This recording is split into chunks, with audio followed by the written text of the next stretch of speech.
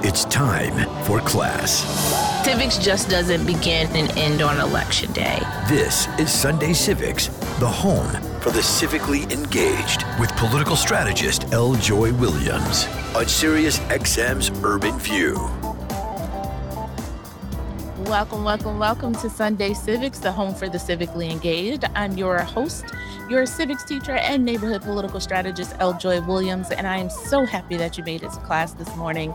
I am really excited about today's conversation. You know I'm excited when I have like a little ditty of a song or something to sing along with introducing the guests that we're bringing on, because I'm not even going to do a whole long description because I'm so excited. I want every single minute to be spent in conversation with our next guest who we're bringing to the front of the class. He was elected to serve as mayor. Let's see, back in, I think, 2009, he was mayor of his hometown, San Antonio, Texas, before he joined President Obama's cabinet as the youngest member of the cabinet as the Secretary for Housing and Urban Development. He went on to run a very dynamic and engaging presidential campaign for the 2020 Democratic nomination. And now he hosts a weekly podcast called Our America, I think it's called, which he'll talk more about. And he also has subjected himself to being a regular commentator on NBC News and MSNBC. Welcome to the front of the class for the very first time. I'm really excited to have you on the show. Julian Castro, former Secretary of HUD. Welcome to the show. Really great to be with you. Thank you for having me on. I appreciate it. And I appreciate you making the time to be with us this morning. We have a whole lot of things to talk about. So that's why I wanted to save every moment for you and I to be in discussion. But I'm going to start first where we start with every guest who joins us at the front of the class for the first time. And for you to tell us the story of your first civic action. I grew up with a mom that was a hellraiser. She was a Chicana activist in the late 60s and mostly the early and mid 70s. My brother and I were born in 1974. And even though my mother had slowed down a little bit, she wasn't quite as active. She would still drag us to speeches and rallies and organizational meetings and a lot of stuff that I found boring when I was that young. But one of the things I remember, probably the first civic action that I remember, is handing out campaign flyers on election day for a candidate that must have been 1978 or 79 of, trying to, when my mom was trying to be a part of the democratic process. And she took my twin brother Joaquin and me along with her. And that day we were trying to persuade voters to vote for this city council candidate. That's probably the earliest thing that I remember. She swears up and down that there are pictures of my brother and I in twin strollers that she was pushing down in a march when we were still in strollers. But I have no memory of that. I'd say that was the first one if I could actually remember it. But the first one I remember was handing out flyers in 1978 or 79. Yeah, our parents always have stories, and they're and here's the picture, and I'll say, "Where's the picture, mother?" And I haven't seen it yet. Right.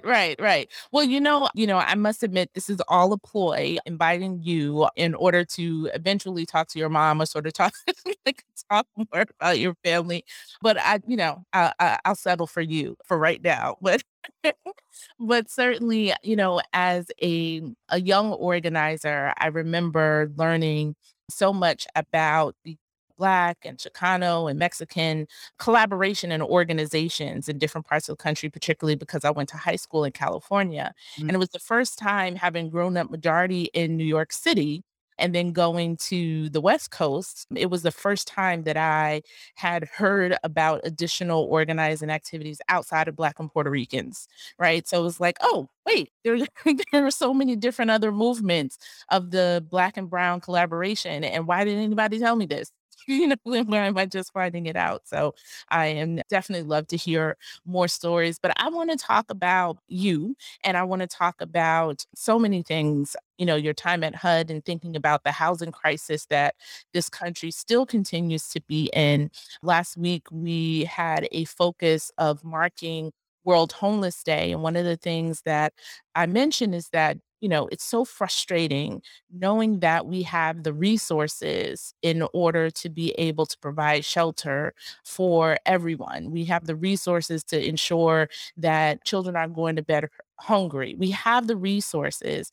And yet, what's missing is this political will in this continued conversation that things are scarce, right? Like that if I give people a home of their own, is taking something away from me, or if I ensure that children have food to eat and an equitable education, that is taking something away from me. With your time serving at HUD, what, I mean, it's a loaded question, but some of the frustrations of trying to address some of these issues that are systemic, that we know we have the resources to address, but still haven't. Well, you're absolutely right that it can be very frustrating. These problems can seem intractable with the path that we're on. And I saw really clearly when I was HUD secretary and also as mayor of San Antonio, both how deep these issues go, how many people are still so intimately impacted by poverty, by need, by lack of a safe, decent, affordable place to live. In big cities and small towns all over the United States, people who are Republican, Democrat, Independent, like it doesn't matter. It affects everybody. The last 18 months that we've lived through have been awful in so many ways, especially for the most vulnerable. But I hope that if there's a silver lining there, it's that more Americans right now recognize that we're all in it together. And hopefully more people in the country feel that we should do something to address the needs of the most vulnerable people. And so I'm hoping right now, going forward, actually, that there's more resolve to tackle some of these systemic issues and to make the profound investments that we need to make so that everybody in this country can live with dignity. And that in the years to come, we start to treat housing as a human right so that we work to make sure that everybody has a safe, decent, affordable place to live. It's that frustrating part just as more of my peers are being elected to office, as more of us are serving in different positions. You and I are only a few years difference, and hard. I know talking to some of us who are congressional members who work in work in the White House and other things, sometimes they just feel like someday I just want to go in and just break the bank open and just give everybody, it's just like, here, have a house, take that and sort of that. But you're bound by, policies and red tape and things.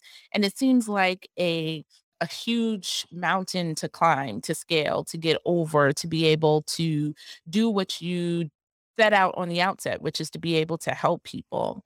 And the red tape, the policies, the political back and forth, and the partisanship often get in the way of why people join public service in the first place, which is to make a significant change in people's daily lives.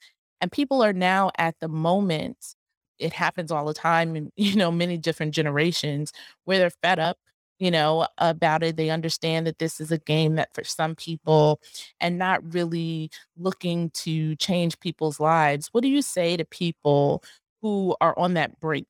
Because I know a lot of us are, particularly given this, past year and a half that we've all experienced. It's like, what more could you need other than being able to see people living on the edge, dying? Like, what more do you need in order to, break open the vaults and just give people what they need? That in our democratic system, the best way to make change is to be a part of that change, starting with voting. And beyond that, helping to organize others to vote, to make their voices heard, and doing everything that you can in terms of advocacy, even if that just means talking to your friends and talking to your family. if we're going to make change in our country, it starts with being a part of it, getting in the middle of it. And so what I would say is, as frustrating as it can be, as disillusioning as it can be, as heartbreaking oftentimes as it can be, uh, if you want to make change, there's no substitute for actually participating. And in fact, if we don't, then things are only going to get worse.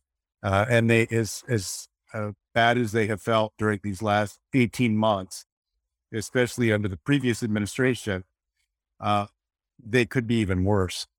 So, okay, let's go to housing really quick before I want to move on, because I want you to tell me a bit more about the podcast that you're doing right now, because it sounds really exciting. And I've only been able to hear teasers because, I'm listening to your former boss's book, and he's like, why is he writing something that's like that long? I don't understand. I couldn't understand.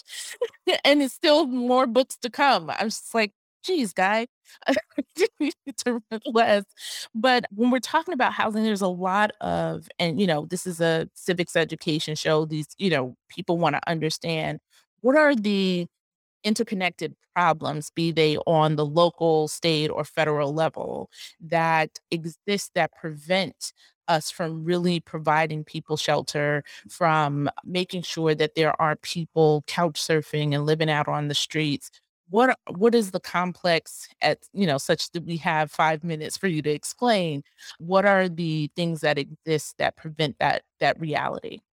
I mean, well, it is complex. Everything from the fact that real estate prices have been rising very quickly over the last decade, and even before that, but especially more recently, to the fact that over the last 40 years, I believe that too many Americans have bought into this idea that if somebody is poor, it's their fault. That if somebody's poor, they're lazy. If they can't afford a safe, decent place to live, that's their problem. And during this post-Reagan or Reagan era, hopefully soon post-Reagan era, that's the attitude that I think has been taken. And as a consequence, as a country and in many states and localities, we haven't had the commitment to put the policies in place or make the resource investments that are necessary to actually offer ample housing opportunity to everyone, from the middle class to people who are low income to people who are homeless and don't have an income right now. So, it's both those mechanical issues. It's also, I think, too oftentimes ideological. And then, of course, you have at the local level things like NIMBYism that and stereotypes and biases that get in the way of creating affordable housing, especially in some neighborhoods, to the federal level where Congress is too oftentimes gridlocked. And so it's hard for them to get big things done. We may be getting out of that era now with the passage of the American Rescue Plan and hopefully the Build Back Better plan that President Biden has put forward. But the jury's still out on that. Yeah. I hold out hope, and one of the reasons I continue to be involved as well is like it makes no sense to sit and, just continue to let bad people have their run of the country and of our society in general. I have this theory that, I read an interview I think you did recently talking about what was going on in Texas and what was going on with this form of the GOP. And in my talks and speeches, I talk about how, every year, there's another thing that GOP or conservatives rile people up about, right? It's whether or not people are coming and taking your jobs, or then it's going to be bathrooms, for transgender people. That then it's critical race theory, right? Like they always have to find something to galvanize their dwindling base in order to keep them active, angry, and agitated. And part of the reason I think they do that is because recognizing that their base is shrinking, particularly in places like Texas, right? You have to keep people angry and agitated and engaged because your population is shrinking, because people who think like you, the number of people who think like you are shrinking. And so you just got to keep the very shrinking population that you have angry and active on something. That's my theory. Not sure if you subscribe to the same thing, but I know in places like Texas and Florida, like this exists. Let's, get people agitated about something in order to continue to get them to vote for us. Never mind the fact that we're still not doing, voting for policies or enacting legislation that would actually help our base and folks. We're just going to keep them angry about this. Is that what's happening in Texas? Oh, absolutely. I mean, what they always do, it's the same playbook, is that they find a boogeyman. And, that boogeyman can range everything from, folks will remember the 1990 Senate race, North Carolina, between Harvey Gantt, who had been the mayor of Charlotte, was trying to become maybe the first or one of the first African-American senators of North Carolina, and Jesse Helms, who was the incumbent North Carolina senator, did this ad where you have this white man's hands crumpling up a rejection letter from a university or an employer. And the boogeyman was affirmative action, that supposedly all people of color were taking advantage of, was the problem. A few years later, it was gay relationships and the idea of gay marriage. And that was the big issue that was terrible for everybody's lives, according to these folks. Or immigrants is a usual staple of their boogeyman politics. They always take something that is seen as bad, divisive to their folks, to their base of people, and they just stoke that over and over and over. Most recently, in Texas and other states, it's transgender youth. You had these bathroom bills. Now you have these high school sports related pieces of legislation. It's always the same playbook. And it's really a cancer of Republican Party politics, that's all that party has become. It's no longer about the positive. I mean, at least back in the 80s, Reagan, articulated this idea of a prosperous country and, the freedom and job opportunities and whatever. These guys don't even do that anymore. That's not the Trump model really anymore. It is division, white supremacy, creating boogeyman, and then riding that as far as you can go.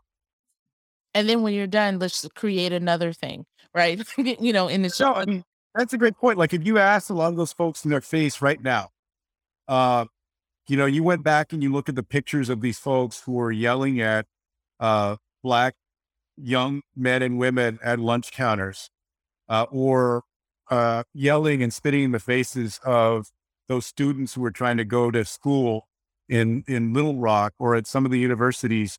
Now, those folks are older now, the ones that are still alive. And you said, oh, well, what about this? Do you feel differently? I'm sure some of them would say they do. But then you fast forward, 30 or 40 years to folks who said nasty things about, gay or lesbian couples that just loved each other and wanted to get married 15 years ago, but they were out there doing the same thing. There's never any accountability. They just move from one boogeyman and spewing the hate and division onto the next thing.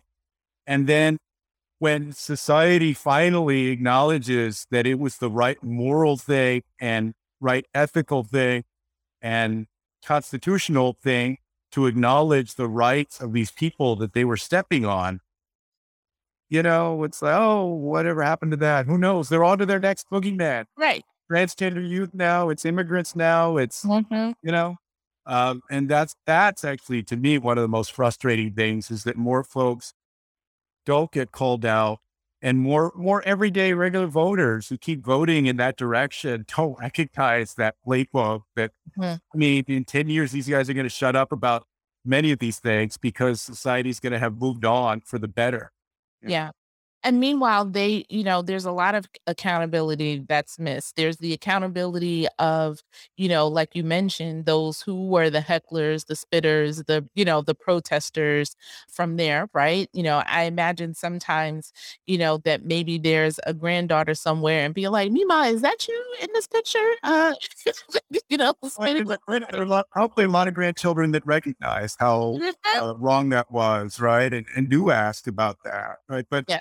But the reason that that happens today is not because of the people that were yelling and spitting. It's because of the bravery, the courageousness of all of the people who stood up to it back then. And so I think the lesson, for young people today and all people is that you should be on that side of the folks who are standing up to that kind of division and hate and the people that stoke it. And to those folks that have stoked it, it's also, I think, a hopeful message is that people can change, right? It's never too late to do some deep reflecting and thinking about why you think a certain way and to try and learn a different perspective and to change, hopefully. Yeah. Well, and then the other accountability piece is that those who are in states or in districts where their representatives, their governor, their mayor is continuing and sort of stoking the fire of that, their issues as general constituents then don't get addressed, right? So you have governors that say, stoke the fear, and then meanwhile, your state has continued to be the poorest state. And so, you don't have Medicaid expansion, you don't have affordable, Care Act exchange fully, implemented. You don't have the money necessary to invest in your education system or jobs. It's like a continued, that lack of accountability because I'm dangling this anger stick over here. You're not paying attention that I'm giving all of your money and all of the other things to wealthy people and sort of not taking care of you as a constituent as well.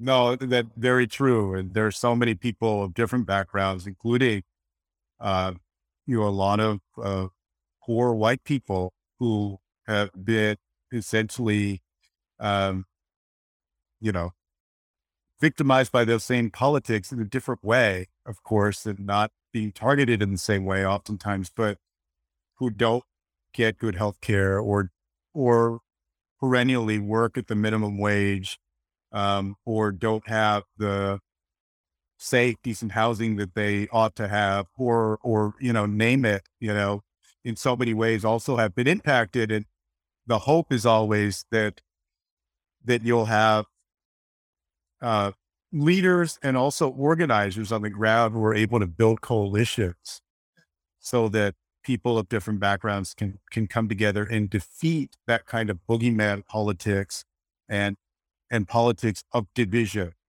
And, there are different movements that have tried that, from the labor movement to the racial and social justice movements during the civil rights era. And since then, and political leaders, that tried to build coalitions like that. Barack Obama comes to mind most recently. So there's always hope. There's always work to do, no matter who you are on that spectrum.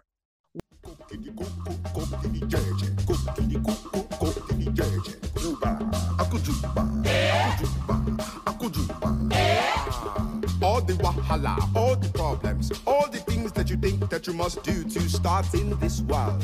Like when the teacher, schoolboy and schoolgirl come together. Who is the teacher? I go let you know.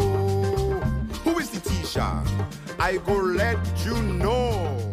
When we are children. Welcome back to Sunday Civics. So what the heck is happening in Texas? Because I picked up the New York Times, I guess it was a couple of days ago, to see that map.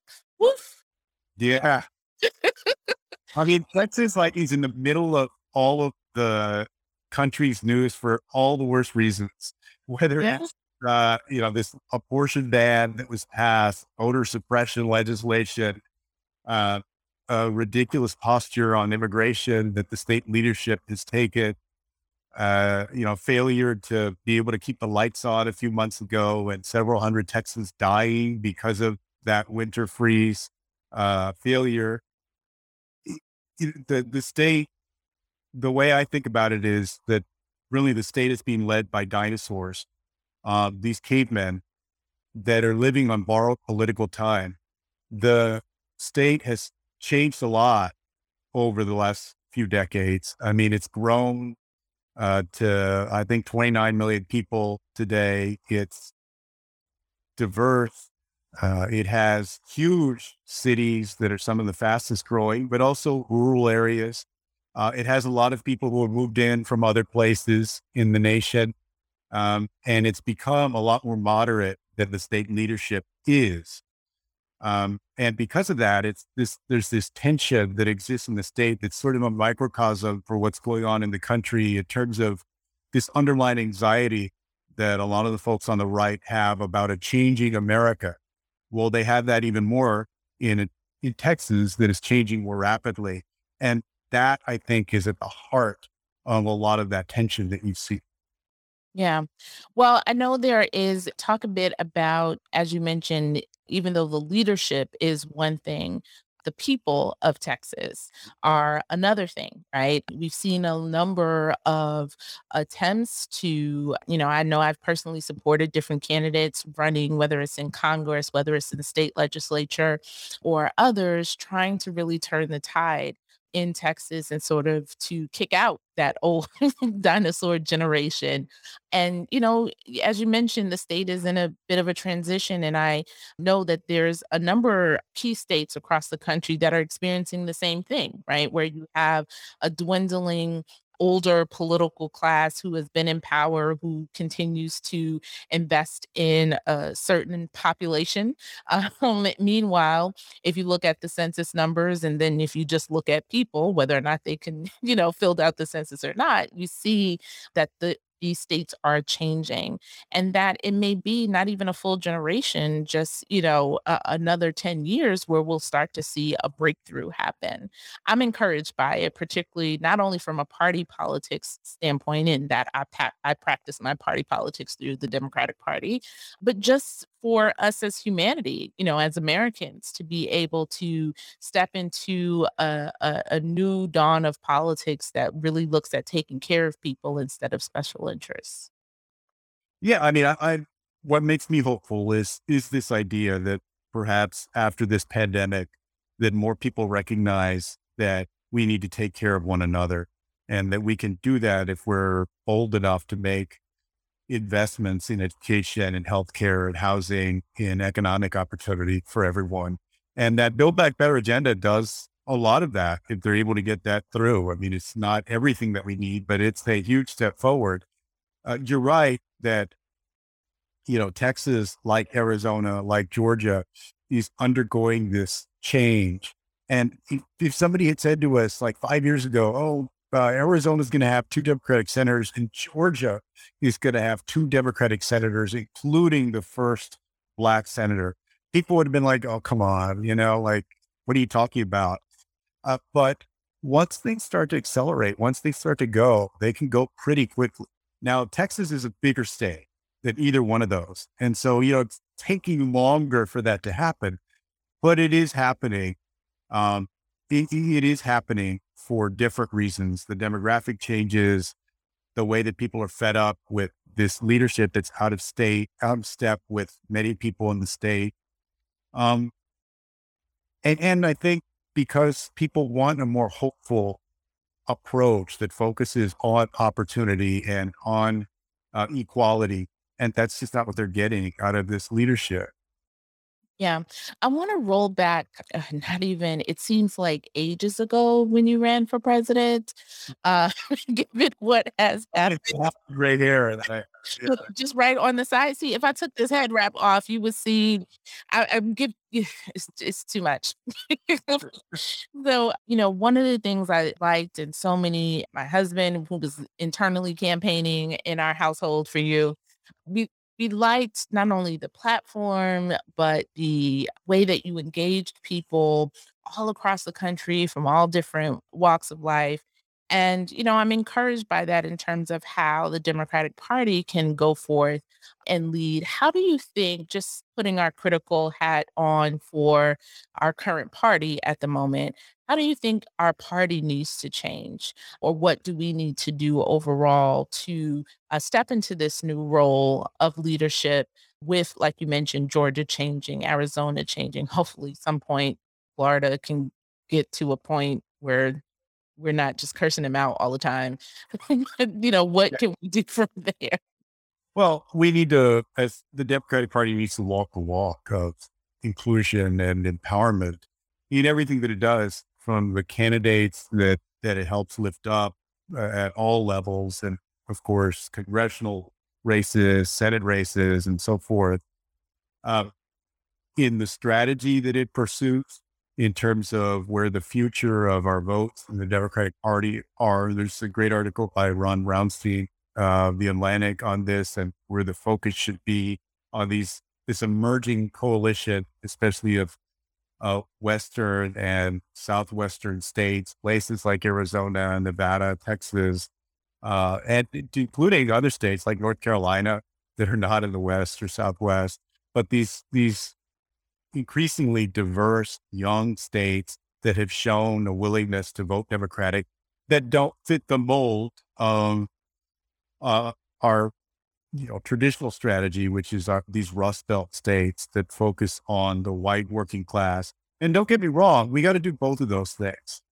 We have to be as inclusive as possible, but for too long, we've had a tendency, I think, to not invest as much as we should in outreach to those younger, more diverse communities. And we need to change that.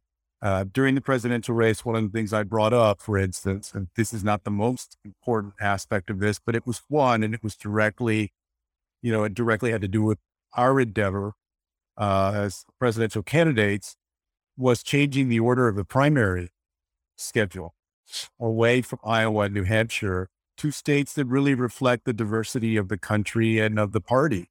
And I was very vocal during the campaign about that. And I'm hopeful that that primary calendar is going to change. I think that's going to be, it'll be substantive, but really it'll be symbolic as well about the Democratic Party being inclusive and walking the walk. I do remember that, and I remember loving it because I was like, we could pick it back and forth, like we could do Iowa and then Georgia, or Iowa, South Carolina, like we can, make it more representative because, the other thing is, as someone who teaches civics using our political landscape, right? I start out by saying, this is how things are. This is the rules. This is how things work. And so therefore, this is how you break them, right? So you have to know what the rules are Right. and really to change them. And then I have to tell people who are always, scary or skittish about, well, changing the rules or what will happen if we do this. And I was like, oh, trust, people change rules all the time.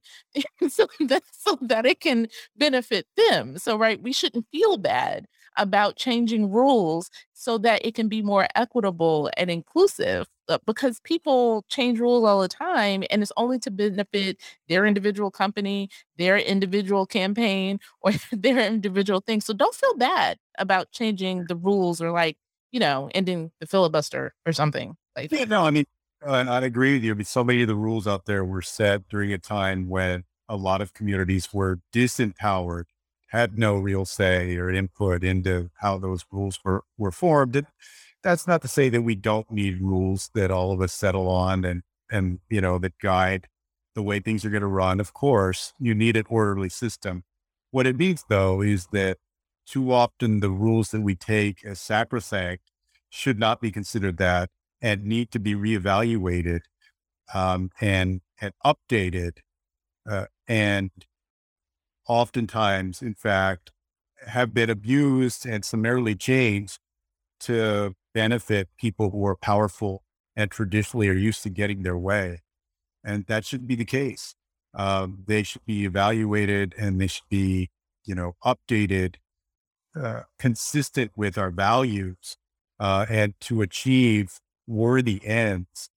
Um, if we could do that, whether it's with the filibuster or other things, then, I think that we're on the right track.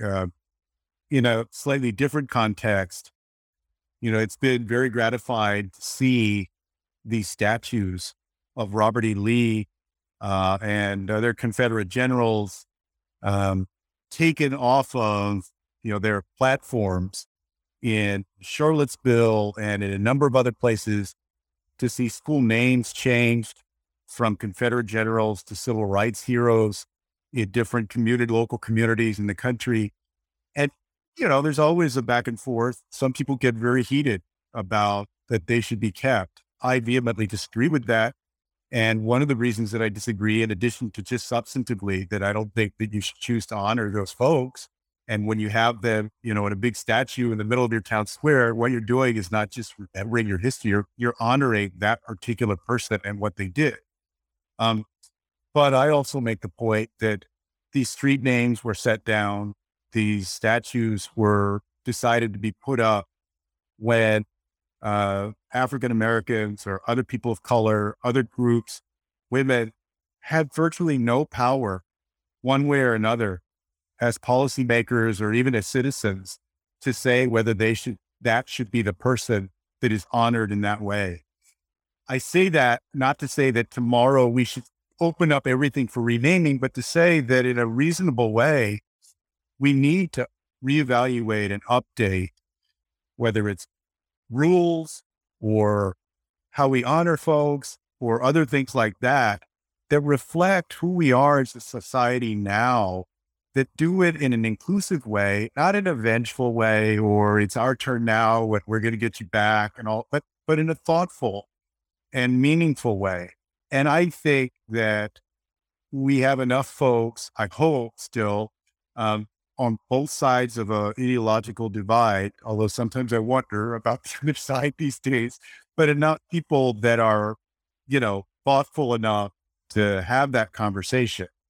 Maybe a better way to say it is, if we ever don't have enough people on both sides that can have that kind of conversation. How can it be that you love the most unlovable part of me? How could you see your life was the only gift I'll ever need to be free? It's amazing with you. I win even. Welcome back to Sunday Civics. So that's a great point to talk about the new podcast. Well, it's not really new. The podcast that you have now, Yeah. Our America. Talk to us a bit about what you discuss on Our America. So we're about to launch the second season of Our America. And during the first season, it was focused on really the most vulnerable in our nation. And we told the stories of people who were struggling. We talked to newsmakers, policymakers, people in the news, and really we dove deeply into the most vulnerable communities. So we did something, for instance, on people who are homeless in Las Vegas and live in tunnels, drainage tunnels that run underneath the Las Vegas Strip. We did an episode where we spoke with people who live in a mobile home community in Waukee, Iowa, and talked to them about them pushing back against a private equity group that had bought up their mobile home park and that tried to jack up the rent on them.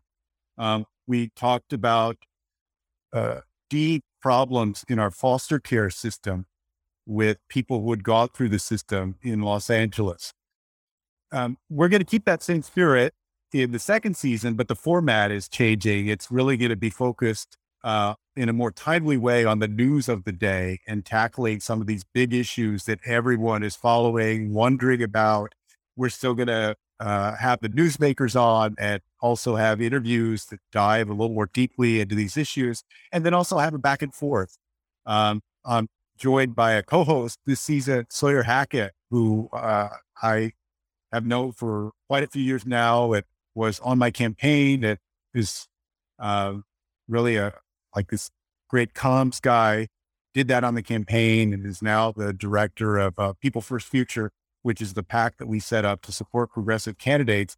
And so he and I are going to have great conversation and also interview these newsmakers about issues that affect everybody in our country, and particularly those who are struggling. Yeah. The snippet that I listened to was on foster care. So my husband and I are foster parents, and, our niche so far has been fostering children where their parents are young themselves. And there seems to be like this, you can point out the multiple failures, throughout the system. And, I find myself often last week, I was so frustrated by the foster care agency. At one point, I was like, I will come for free and redesign your visitation. Yes. So like it's just and so it's like, imagine, those of us with, that have the privilege that we are being frustrated, and just imagine how the children who are in the system and the parents who are caught up in the system feel. Like if I'm frustrated, at that piece, that to the point where I was calling the director and was like, I will come pro bono and fix this because what y'all doing is just disastrous. I can only imagine how the children who are in this position, knowing because I've had them in my home, experience this as well. And, these are some of the issues that, you know, because people are dangling around these fear of critical race theory, and people are taking our jobs, and like all of those false problems that people are ginning up anger about. We can't address issues like the faults in our childcare system. We can't address making sure that people have a home, and making sure children have food in their belly. Like we can't address those things that we have the resources to do, because people have you looking over here, on some false thing, or relitigating stuff that we've already addressed. We've already addressed that abortion is part of healthcare for a woman to decide for her own self with her own doctor and her own family, and leave herself alone, right? Like, why do we have to keep revisiting these things when we have other things that we are not spending time on to address? You're right about that misdirection that they use. And also that too oftentimes things like the foster care system, the juvenile justice system, they're put on the back burner, whether you're talking about in my home state of Texas or any number of places. They're not invested in. The people who go through them are some of the most vulnerable people in our society, powerless. They don't have their army of lobbyists they're paying to go influence, legislation or how much money gets allocated to that system. And so they get overlooked. And then you layer on that what you're talking about, which is that the whole game for a lot of these folks is being played on the playing field of division and centered around issues that are not, creating targets and scapegoats, and centering it around really oftentimes non-issues that should not take up that much time or oxygen, but are distracting from real problems that everyday people have. And those just go largely unaddressed and unsolved. Yeah. So I know this is going to be a hard question, maybe, but this is their final question. Mhm. If you were mayor of San Antonio once more, Yes.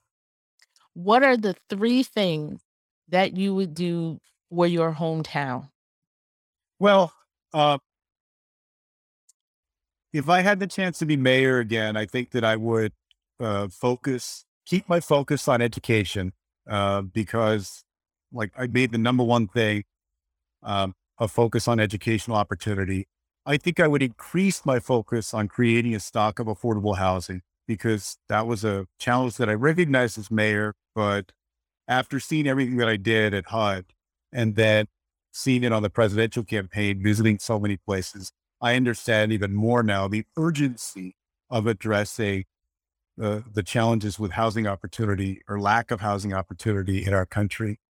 Um, and I'm sure that if I were mayor, I would also be speaking out right now against all the craziness that the state leadership is doing, from scapegoating immigrants to failing to fix our power grid, to any number of other things.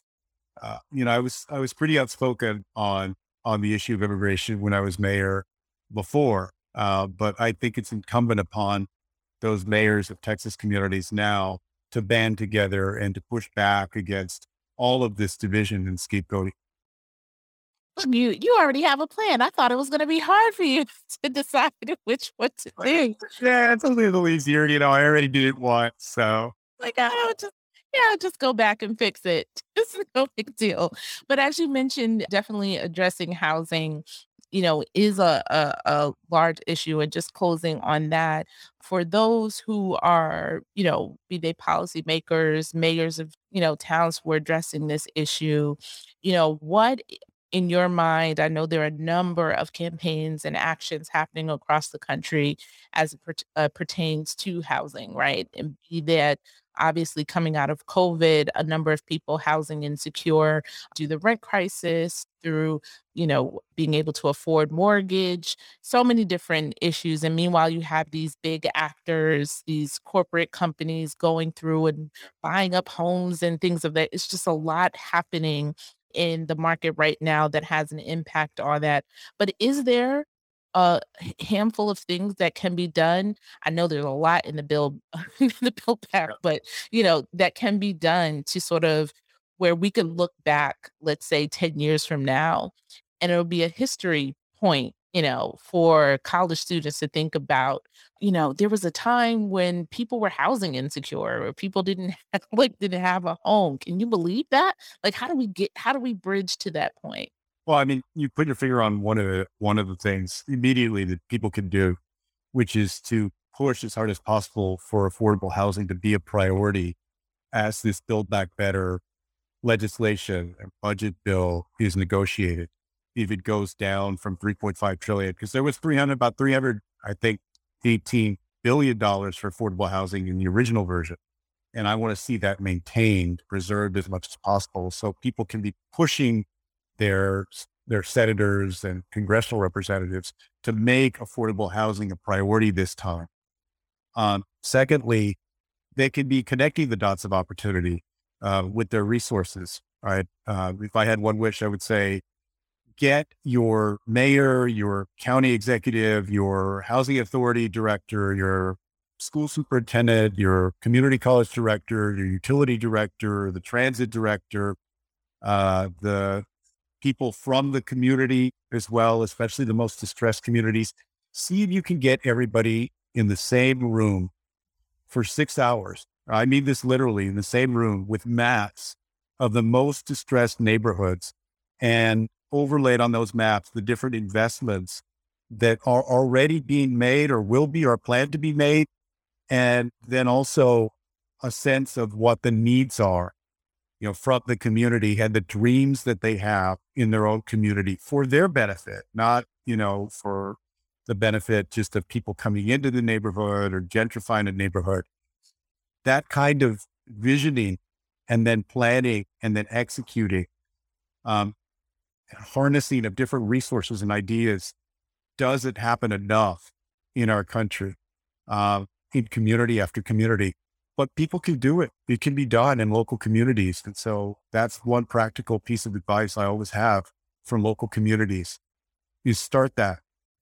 I love that. I love that because it's also that you don't have to be the elected, you don't have to be, the mayor in order to make this happen. You can, as a community, demand that this happen, right? And invite those agencies and might invite those representatives to be a part of the process, and invite others, like you mentioned, who own property and have let it be vacant for some time. It's like, look, send somebody from from your development corporation and campaign to, let's have this collaborative thing. I know you want to make money, got it, but people also need shelter. Like, let's come together and figure out something that can work for everyone, and sort of being in that collaborative space may help. It may be hard, but it is a way to move forward. Well, I loved the conversation with you. I knew it was going to be great. Thank you so much for inviting me to be on. I really appreciate all of the different ways that you're helping to inform your listeners about how they can be empowered to make change happen. And, I'm glad to do my part too. Absolutely. Well, thank you so very much to Julian Castro for joining us on Sunday Civics. Hopefully you'll come back at some point and we can talk about something else. Maybe we're young. We're not. It's not. We're young. On with me next time. Yeah, absolutely. All right. Have a good one. Take care. Thanks to all of you for joining us. We'll be back with more Sunday Civics next Sunday. It's who we are. Yes. Oh, it's who we are. Hey.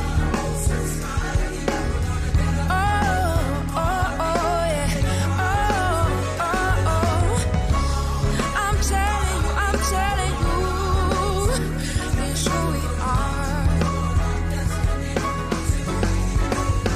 It's who we are. Poverty and change the whole society. We're gonna get up in the morning and make